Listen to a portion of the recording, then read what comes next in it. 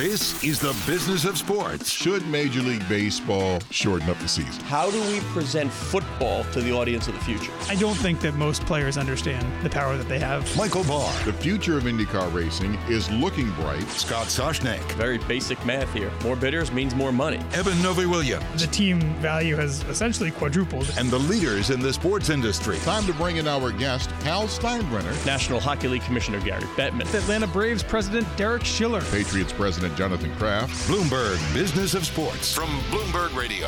Hello, I'm Michael Barr. I'm Eben Novy-Williams. And I'm Scott Soshnick. Every week at this time, plus Mondays, Wednesdays, and Thursdays, we explore the big money issues in the world of sports. Coming up on the show, we speak with Amy Latimer, president of TD Garden, on running the most active, highly regarded, and successful sports and entertainment venues in North America and renovations in the works. We're putting what I think is going to be one of the coolest clubs in the country on the top level of the building.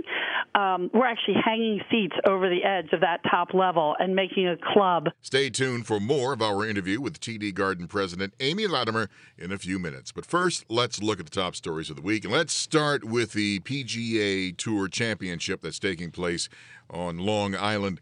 And ticket prices, or tickets in general, what's going on with that? Yeah, we talked last month when Tiger had that historic win at the Masters of all the ways in which he was boosting the golf business, right? TV jumped, equipment sales jumped, even some golf stocks took a jump after that win. But heading into the second major tournament of the year, ticket prices were pretty low, the lowest we'd seen in a couple years, including two events that Tiger wasn't even playing in. So at least at the PGA tournament happening this weekend, that big Tiger bump didn't translate to the ticket market. I don't know who runs the concession stands and the merch tents over there at Bethpage Black, but I got to tell you, taking a page from the U.S. Tennis Open, where every year the most popular item is a huge tennis ball, one of the huge fuzzy yellow tennis balls, but they're on, you really wrap your arms around them. Well, they did almost the same thing, the big bouncy golf ball, and they've got that stamp when you go to Bethpage Black. Like someone like me, they don't want me carving up that course. It says it's almost like a carnival ride where it says this is dangerous. It's really be careful. They say this is a really hard course, so just be aware that Bethpage Black is really hard. They've got that sign that's at the course now on a lot of the merch. So it's a cool thing to have. Apparently they're selling tons of them. Definitely smart. And one other thing to note real quick on the tickets, this is the first year of a shifted golf schedule. The PGA Championship used to be played in late July or in August. They moved it up into May this year, kind of reshuffling the tournament, trying to get the later, more important events away from the NFL schedule. So unclear exactly how much that factored. It's obviously colder up in New York in May than it would be in August. But the ticket price is certainly not at the level I think a lot of people expected following Tiger Woods' Masters win. And I wish everybody good luck on the Belt Parkway on the southern state. Let's head to Europe for our next topic. Soccer, or football, or whatever the heck you want to call it. Manchester City is finding itself in a bit of trouble this week. Yeah, our buddy Tarek Pandro over at the Times broke the story that there is a move afoot to ban Man City from the Champions League. And by the way, that's been, $100 million, $125 million possible revenue from being in Champions League. Yeah, if you go far, easily $100 million for sure. Yeah, this is about financial fair play. We've been hearing about that with the bigger clubs in Europe for some time. With Man City, owned by Sheikh Mansour of Abu Dhabi, there's been this conflict of whether the Etihad sponsorship of the team is really a sponsorship, or is the Sheikh just injecting money into the team? It's hard to part and parcel. Where does the money come from? How do they account for it? The ruling bodies over there, UEFA seems to think that it is not a sponsorship. It's just a way for the Sheikh to put more money into the club. And that does not adhere to the financial fair play rules. So they'll get their tribunal, and we'll see if they get barred from Champions League. But that's a big deal. And just to explain it, financial fair play, the rules in UEFA, the European soccer bodies, say that teams are only allowed to spend roughly within what they're bringing in, right? It prevents owners from just pouring tons and tons of cash into a team that isn't making that money back from media, ticket sales, or sponsorships. And as Scott explained, where it gets tricky with Man City is that, the owners of Man City, the football team, also have a lot of other business interests that are tied to the team. So trying to unroll whether that money is a sponsorship or a cash infusion is what they have to figure out. And City, they issued a pretty strongly worded statement, said the whole thing was wholly unsatisfactory, curtailed, and a hostile process. Yeah, but they went after the leaks, that it was in the media. Yeah. Also, by the way, the ownership group, that is New York City Football Club. That's also the parent club. It sounds a lot like people in Europe are approaching this in the same way that I think American sports fans think of the NCAA investigating a big blue chip program like Ohio State. And I think there are people out there that think this is an interesting litmus test for if the investigative bodies, the governing bodies of European soccer, if they find that they can punish Man City, that may be a good indicator that in the future, when this props up with other huge brands, global, richest soccer teams in the world, that they'll be willing to act appropriately there too. You just answered the question. I was going to ask, why is it a rule in the first place that the sheikh can't even put more money into the team? And you answered that question. There you go. There's haves, there's have-mores, there's have-it-alls, and have-nots. There's a lot of economic inequality in soccer ownership at the European level, and this is UEFA's attempt to kind of keep that under checks to a certain degree. And finally, we have this story out of Minnesota. The Twins, we can go to this game, offering fan tickets for just $5. And, I wonder why there was a long line. Well, you know what? This normally happens when your team stinks and you need to bring them in. Yes. But this is a first-place team, not drawing. Remember the old Homer Hanky days where you had, Gladden, Maurer, and they really just drew really well? Gary Gaetti, remember Gary Gaetti? Yeah. Apparently it's not happening, but for $5, right away, they had 20,000 seats sold. I mean, it makes sense. Just get people these days, especially with the economics of sport and how so much of it is the scale of media and how you're generating revenue that way. It would behoove you just to get fannies in the seats and then let them buy those high-margin items like your waters, like your sodas or French fries. Just get them there. Doesn't matter if they don't spend $30 a ticket. My question when I saw this, and they sold out in the grandstand, it was $5 seats for the rest of May, all their games left in May. They sold them out very quickly. If you're a Twins fan who bought a grandstand seat a month ago for one of these games in May, and you paid a lot more than $5, Are you upset by this? I mean, there are always in these ticket promotions the risk of alienating what are probably your most avid fans, the ones who back in April or maybe even in March said, you know what, I want to make sure I can get to a Twins game in May. I'm going to pay full price right now. And you don't want in the future fans thinking, I do want to go to a Twins game, but maybe I'll wait and not buy tickets just in case they do a $5 promotion later on in the year. Oh, please. You want a fun game? Next time you get on a flight, say, what'd you pay? Turn to the person next to you. What'd you pay? Then you go to the next person. What'd you pay for your seat? The spread can be pretty wide. But you hit the nail on the head earlier, just getting fannies in the seats, because it's a bad look when you go to the TV shot and there's a total of 4 people in the stands. I mean, that really looks bad. And just getting people in the seats itself, that works. And just to preview the conversation we're about to have with Amy Latimer, it's really important for teams when they sell tickets to get they want the data, right? And they don't often get data from resale tickets. But every one of these $5 sales that the Twins made is data of fans, possibly new fans, possibly returners to Target Field. But that is data. They know exactly who that customer is. They can target that customer, as Amy explains, with potential food and potential merchandise offers as well. So, don't underscore the fact that there is importance of just getting people buying from the Twins themselves, as opposed to going through a secondary market where they might not have as much visibility into who that customer is. Barr, did you see he snuck another underscore in there? I saw it. He never stopped. I mean, he just keeps promoting the Twitter feed. I like it, He's man. Novy-Williams at Novy_Williams. There it is. Up next on the show, we are joined by Amy Latimer, president of the TD Garden. Yeah, if you don't know, we should say that's the Boston Arena. She is responsible for the day-to-day operating function of the building, one of the most active, highly regarded, successful sports and entertainment venues in North America. Amy, thank you for joining us on the Bloomberg Business of Sports Show. Thank you for having me today. So the Garden, obviously home to both the Boston Celtics and the Boston Bruins, I would imagine, two of the more successful franchises we've seen in the past 20 years in both sports. Do you just block out all of May as I'm putting my head down this entire month every year? Yeah, so actually April through June, because we're a two-team building, and this year there were only two arenas in the country that had both teams in the playoffs, us and Denver. So wait, you mean to tell me, Amy, it's not New York? It is not. Shocking. Sorry, all our Knicks and Ranger fans. Yeah, I'm not feeling bad right now. So we have to be very careful about if we take on any shows. Like we did have Cher on a Sunday night, and the way things were coming out, that could have been a game for us, and we knew when we booked that show that we might have to move it. But we don't take a lot of risks having two teams, and that, as you said, that have been so successful. We have to be really careful with our calendar. I think sports fans realize there are arenas out there that that have two teams. Sometimes during the playoff scheduling can be hard. I don't think they realize how hard it is. Talk to me about May 3rd and May 4th. May 3rd, looking at the calendar here, 7 a.m., you guys had Northeastern's graduation, and that night the Celtics played a playoff game, and the following day, Saturday, May 4th, the Bruins and the Blue Jackets played Game 3. How do those three events within essentially a 24-hour span, how do you manage to put all those things together? Yes, so last year was even worse. I'll tell you, last year we had the Celtics playoff game on Thursday night, Northeastern graduation Friday morning, and Bruins Friday night.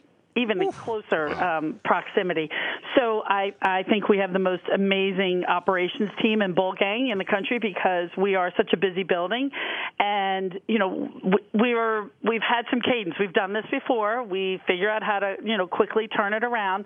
I'll tell you from the graduation standpoint, it's actually easier for us to go to hockey than it is to basketball. But they work through the logistics. And, the leagues understand, right? The leagues, and it's early in the early rounds, I wouldn't say there's a ton of flexibility, but the two leagues work really well together to make sure they're not crossing over on dates as well. So it's a triage, right? It's our team. We have a VP of event scheduling. That's all he does is deal with the leagues and working out these dates and times. And it's being logistically really sound. How much does it cost to go from basketball to hockey rink in terms of the labor and everything else that's needed? Here comes the union. Yeah. Yeah, well, and it depends, right? If you have to do an overnight or if you have the day. So, and it depends if it's a holiday. If you're doing Sunday to a Monday, a holiday, a weekend. So the costs vary, but it's tens of thousands of dollars to do a changeover, and the changeover takes about 2.5 hours. So we have doubleheaders during the year, right? Like the day after Thanksgiving, we always have a doubleheader. We usually have the Bruins at noon and the Celtics at 7:30. We have that game. We pray for no overtime. We pray for a regulation win. Everyone prays. They're standing there on the sides waiting, for the game, and then quickly go in to turn it over. The beautiful parquet floor. I always love that floor as the most recognizable court probably in the NBA. But when you have a situation like that where you have to put it on top of the ice for a Bruins game, I've always wondered how come the ice didn't melt if you have to do it that way. Yeah, so the ice, imagine below the ice, it's cement, and there's all of these pipes with the coolant that's running through it, and that's what keeps the ice cold. And the ice is actually not very thick. Then when you go to Parquet, you actually put this black subfloor down, so we keep the ice in all year. If we have a concert, we put the black subfloor down and then put the chairs and the stage on top. When you go to Parquet, it goes ice, subfloor, and then Parquet. And it stays cold. And then we take it up, and then we flood it and clean it and get it ready for the hockey game. We prefer in the doubleheaders to go hockey than basketball. It's just easier, ice quality, makes it a better experience. We are chatting with Amy Latimer, president of TD Garden. By the way, are you okay if I slip and call it Fleet Center or the Garden? I mean, I know the sponsors aren't, but you understand, right? Well, when I started, it was Shawmut. And then before the building opened, it flipped to Fleet Center, and so we've had a number of name changes. I think what's been great is that TD recognized that the Garden should be back in the name, right? Because we were TD Bank North, but now to be the TD Garden. So Garden should be in our name, and I appreciate that TD did that. But sometimes people drop the TD. We try very hard to keep it in there. I am guessing here the only person involved in this show, probably except for you, who has actually banged his head trying to duck into the old press box at the Garden. So that shows you how old I am. But let me ask you about the business of buildings, because nowadays media has surpassed ticket revenue in terms of, I won't say importance, but in terms of dollars. What's been the evolution of the business of buildings? We had a time there where it was all about premium experience. You see that with Yankee Stadium. What's the philosophy at the Garden behind the business of the building?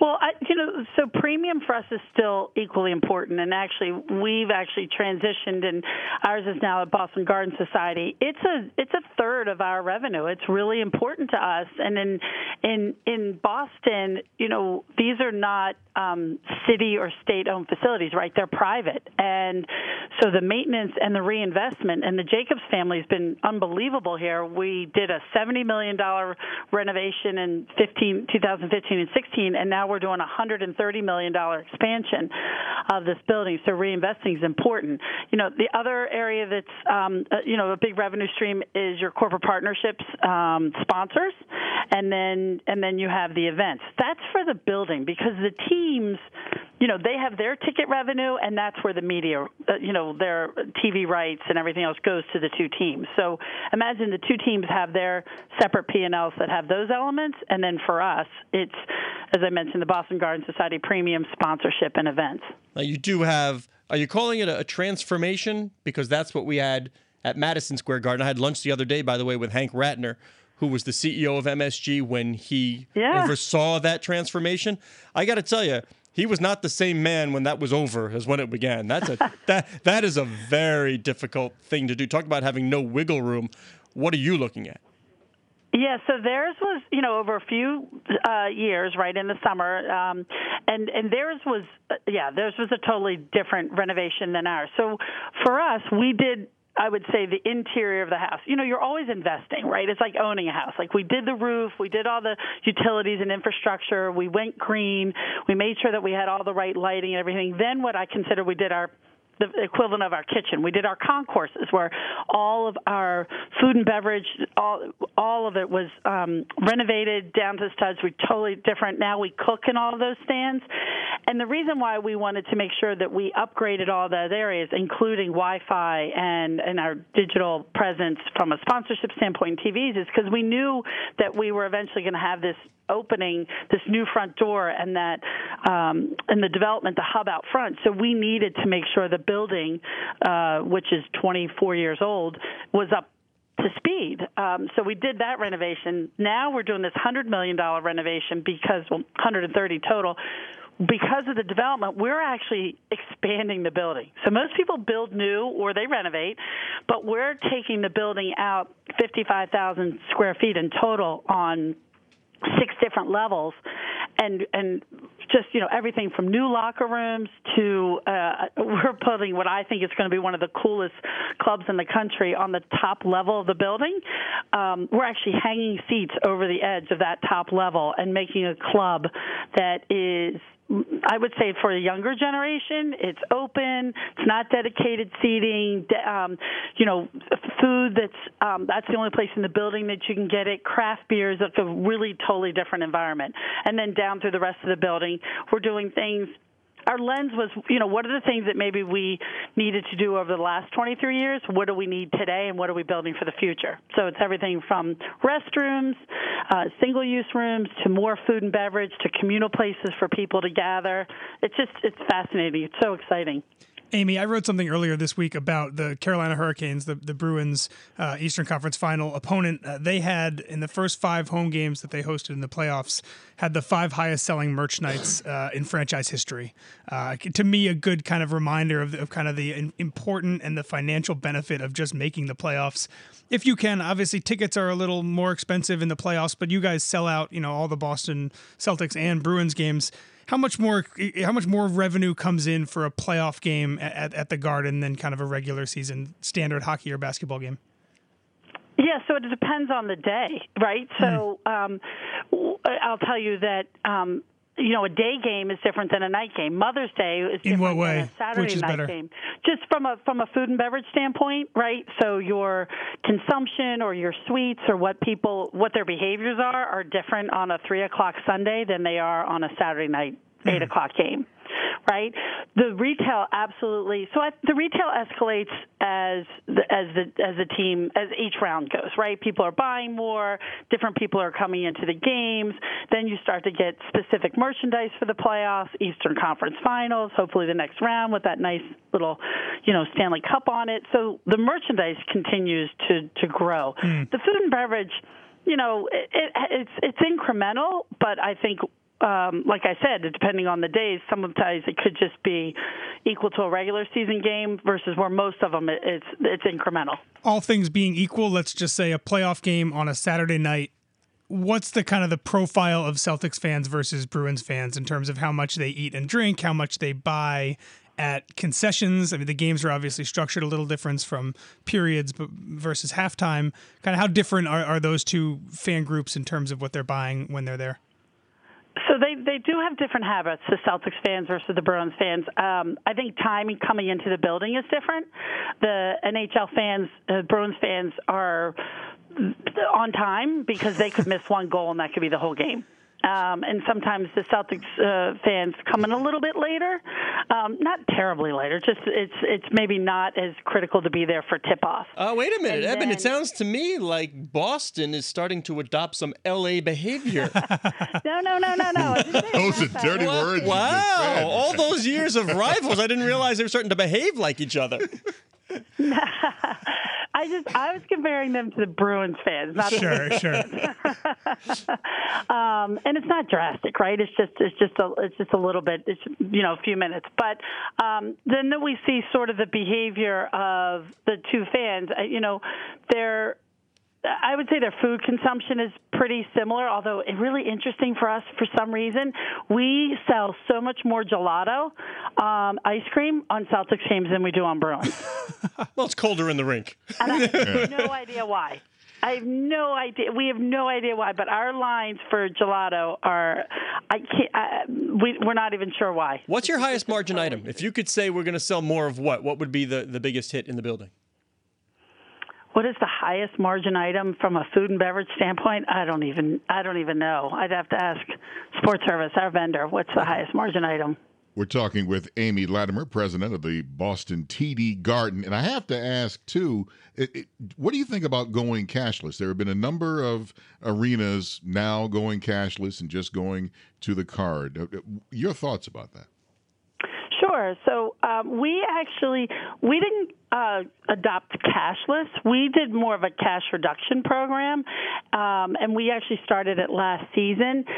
And the reason why we were doing it is that we saw that we were 60% cash to 40% credit, and the length of time and the guest experience wasn't great. It just took longer. And then back of house, you're dealing with money. So we took some of our concession stands. So imagine if there were 4 points of sale, we converted 3 of them to credit or Apple Pay. Hopefully eventually it's tap and go, and then had 1 cash. And I think our fans. It was really a pretty easy conversion. We ended up closer to 85 credit, 15 cash. Probably before the end of the season. Now, we would never not accept cash somewhere, right? And we understand that, either concessions or retail, that we're always going to have a cash option. We see it when we have concerts. We see young kids coming in and they have their money. They're looking to buy T-shirts or sweatshirts. So we'll always have a cash. We won't eliminate cash, but I think just increasing the amounts of point of sale for credit just made an overall better guest experience. All right, you set me up, Amy, for an easy segue. One of our favorite folks here, friend of the program, Jessica Gilman over at Kager. You're a big data as well. You like your data. The credit card allows you access to data. What are you doing? What are you collecting? How much more are you collecting about your customers these days? What are you doing with it? And tell me if you can project 3 to 5 years out, what will you be utilizing the data for? So the data that we're collecting, we're not collecting personal information on the credit card. It just helps us understand the transactions and timing, and certainly we were understanding already what we were selling. I think for us it's more about mobile, that the fact that we've transitioned to, I think 4 years ago we were 8% mobile tickets, and now we're in the 60% range, that gives you an opportunity with people using mobile tickets, so mobile parking, mobile tickets, transitioning to doing mobile food and beverage, and ultimately retail, understanding that customer, because you could come in with a hard ticket and we have no idea who you are when you're in the building, right? Somebody could buy a ticket, give you a hard ticket, and you're in. By using mobile, we have the opportunity to understand what people want and what habits they want, and real-time marketing. So if you're somebody that comes in and likes to go to the pro shop, then we're more likely to send you an offer for the pro shop, and that's something that's valuable to you. Will you be using beacon technology at all? Like if I happen to cross a pro shop, I get an alert, like, hey, that T-shirt you were looking at is available? Less beacon technology, more the fact that we know that you're in the building because you use the TD Garden app, and that's how you're managing your tickets or your food and beverage. So we know you're here. So then it's less that when you walk by the pro shop, it's more like, okay, well, we know, Joe Smith is here, and Joe Smith likes to buy from the pro shop, but he hasn't. Let's send him an offer. Versus somebody else that comes in that doesn't really go to the pro shop, but usually buys food and beverage, that you're more likely to make an offer to them. So it's targeting and making sure that people are getting something valuable while they're here, and understanding, I think everybody in sports that wants that 360 view of that customer. One, again, for that value proposition to offer them something, but also if you need to sell tickets or you're looking to market to people, you're looking to try to find people that are similar habits and demographics. And how granular? How granular do you guys go? If I buy a Patrice Bergeron jersey, do you mark me as, this is a Patrice Bergeron fan? You couldn't go Charlie McAvoy, former New Jersey Rocket? If I'm buying chicken nuggets, do you know, okay, this guy likes chicken nuggets? How granular do you go on your preferences of fans? So that's we'd like to get that granular. We're not exactly that granular today. I think, I think tickets and parking, mobile food and beverage, I think we'd need to close the loop with retail. And anything else, other tickets.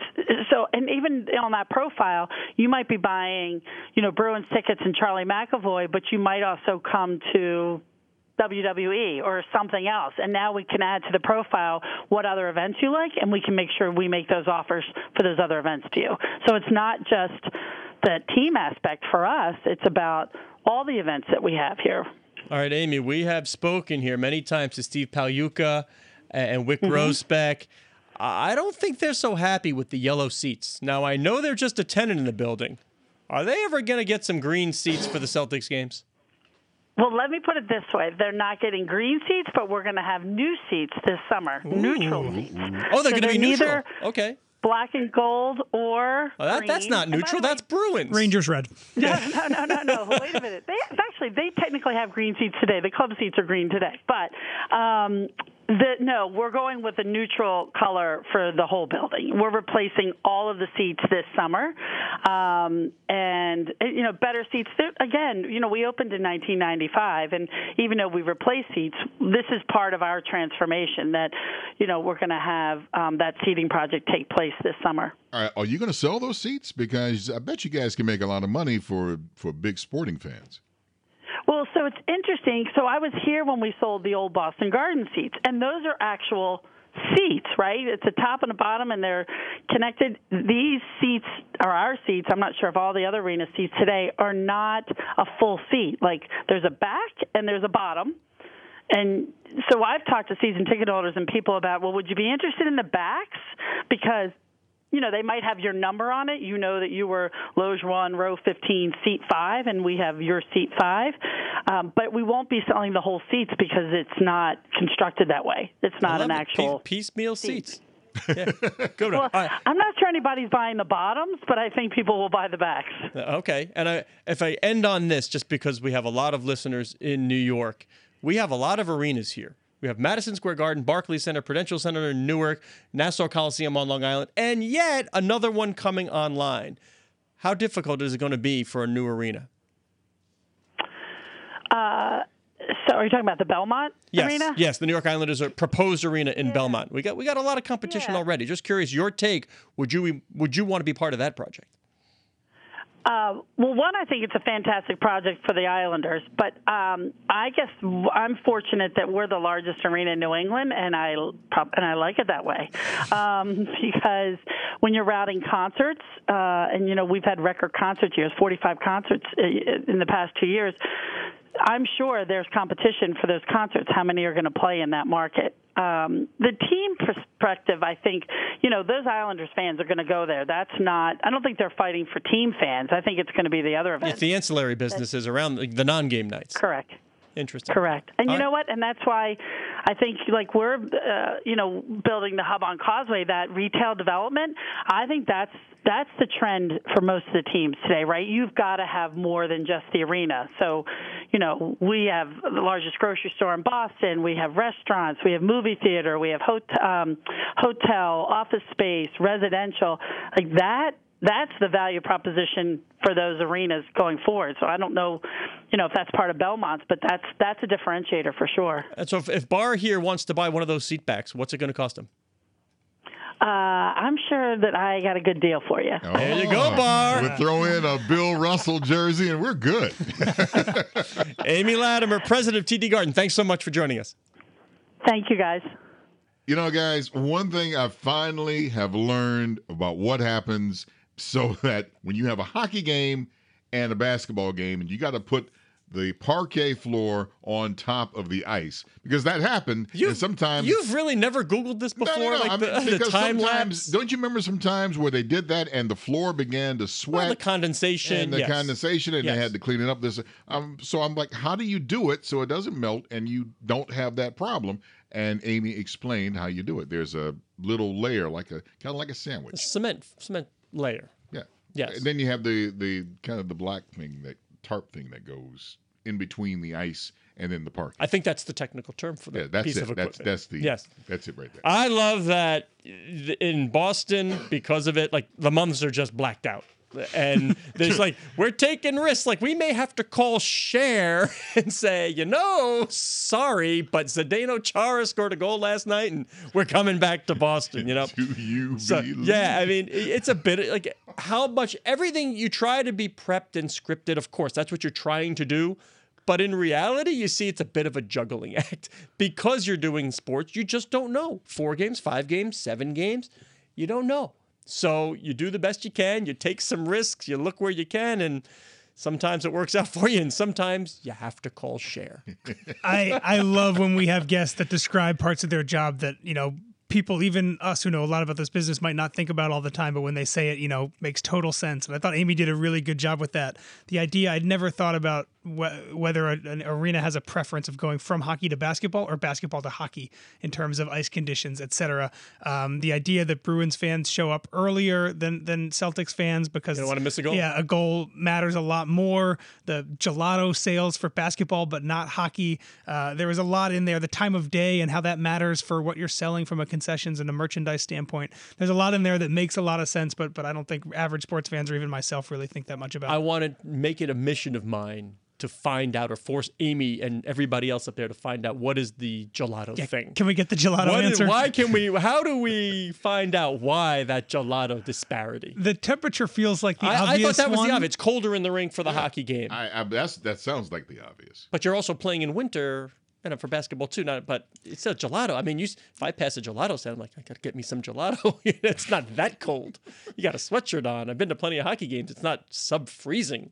Maybe there's a subconscious, you're watching men perform in tank tops and sweating, and that makes you feel hotter than if you're watching men not sweating necessarily as much in sweaters. Fantastic, but I want an answer. Amy, you're on notice. Or other listeners. Anybody. Psychologists, I want an answer as to why there's more gelato during the Celtics game. My goal is to be the number one pick. That's something I've been dreaming of since a kid. It feels better to be number 1 than number 5. I wear the number because of Mike. We have a chance to go for 3 in a row. Good numbers at a good time. When I first started wearing that number, I was just happy and proud. Bloomberg Business of Sports, the number of the week. Number of the week. Now it's 2. 2 numbers or the numbers 2? There are 2 numbers. Oh. I thought it was a good question. 2. Thank you. 6 to 4. That's 6-T-O-4. That sounds like 6 to 4. It wouldn't be odds because that would be 3 to 2. Shortstop to second baseman. Ooh. Trammell to Whitaker. That was very good. Thank you. That's wrong. I know, but I knew you'd enjoy it anyway. Whoa. I'll give you a hint. We talked about this earlier this week. Ugh. As our listeners now know, I do my emails while Eben is waxing poetic, so I'm not sure that's helping me right What's now. my excuse? I black out while I'm waxing poetic. I don't know. Yeah. Okay, what do we got? Remember, we had a question, and we put it on. Oh, I put know it what on it is. Twitter. Oh, Data versus data. Do you say data or do you say data? Data one. 6 Data. out Data of the 10 one. people say data. Yeah. Data. And that's what Amy used as 4 well, right? Yeah. out of I say data. people I say data also. Yeah. say data. I was That's your what I first. say, I was your data. first respondent. I would call that a That was success. you. I That would was call me. that a I was- successful Twitter poll. That is a successful Twitter It poll. did. It worked. I was surprised. This time. Paging Darren Ravel. Hey, this has been the Bloomberg Business of Sports podcast. I'm Michael Barr, along with Scott Soshnick and Eben Novy-Williams. We are here each and every Monday, Wednesday, and Thursday, exploring the world of money and sports. Join us again next week when we speak with the biggest and brightest in the sports business industry. You're listening to Bloomberg Business of Sports on Bloomberg Radio around the world and online where you get your podcast.